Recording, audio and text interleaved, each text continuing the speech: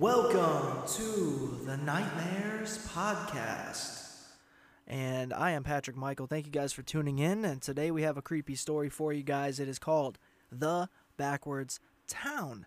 Which, yeah, that sounds all well and good. Who knows what it's going to be about? I certainly don't, because much like you guys, I'm sitting here about to read it the same exact time that I share it with you. So we're doing this together.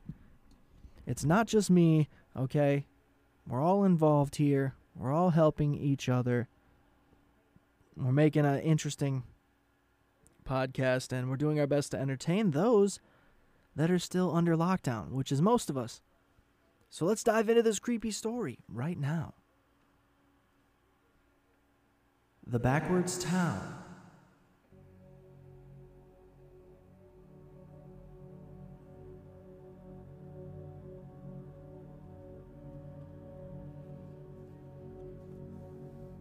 I have no idea how I got here. This place looks like my hometown, but something seems off. The weather is colder, the people act different, but it all looks the same.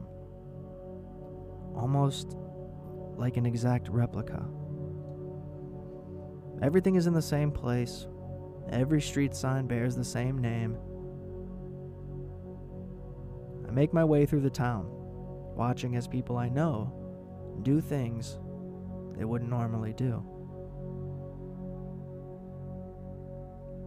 People who are usually nice are now hateful, deceitful shells of themselves that I once knew. There's nothing correct in this place, though it looks the same as it always has. The further I wander through this seemingly alternate reality, the more I recognize things as different. Small things at first, like buildings and houses with different paint. Then the differences grow larger and stranger. People who I could have sworn had died are now up and walking around like nothing happened. Shops I thought were shut down are now open and ready for business. And I finally make my way to my own street and proceed down it. The changes are somehow even more drastic here. Some of the neighboring houses are completely gone, but my house is still there. Sure, I don't want to stick around, but I do want to know what this alternate me is like. I'm fairly nice and likable in my own world, so he can't be that bad. I peer through the window, only to find the house deserted. Might as well make my way in. It's technically my house anyway, I thought, as I proceeded to make my way through the living room. I noticed that the usual pleasant vibe my house put off was replaced with a much colder, sinister one. I looked in all the rooms, finding nothing of particular interest, except for those pots on the stove being left on, cooking some sort of stew.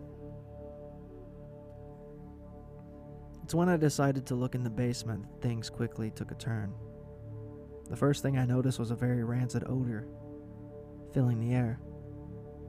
It was dark, so I turned on the light, a decision I'd soon regret. What I saw upon flipping the switch cannot be described.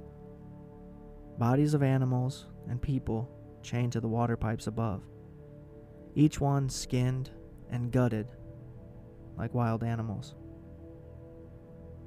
There were more parts of them strewn about the room, and a large tub contained even more. That's when it hit me. That was no normal stew. The me in this universe was cooking humans. No sooner had I realized this than I heard somebody walking through the front door. Okay, guys, so there it is. There is whatever this story was, and it was decent. I'm not mad at it. I'm not upset at the story. It was an interesting read. It is an author I have read before, and I hope you enjoyed it. I hope it brought you some sort of entertainment in these dreary times. And I don't mean dreary just because of the pandemic or being locked down. I mean, the weather has been kind of shitty, at least where I am. But hey, at least it matches what we're a reason to be inside, if that makes sense. But this has been Ghost Stories on the Nightmares podcast. I am Patrick Michael. Sleep well.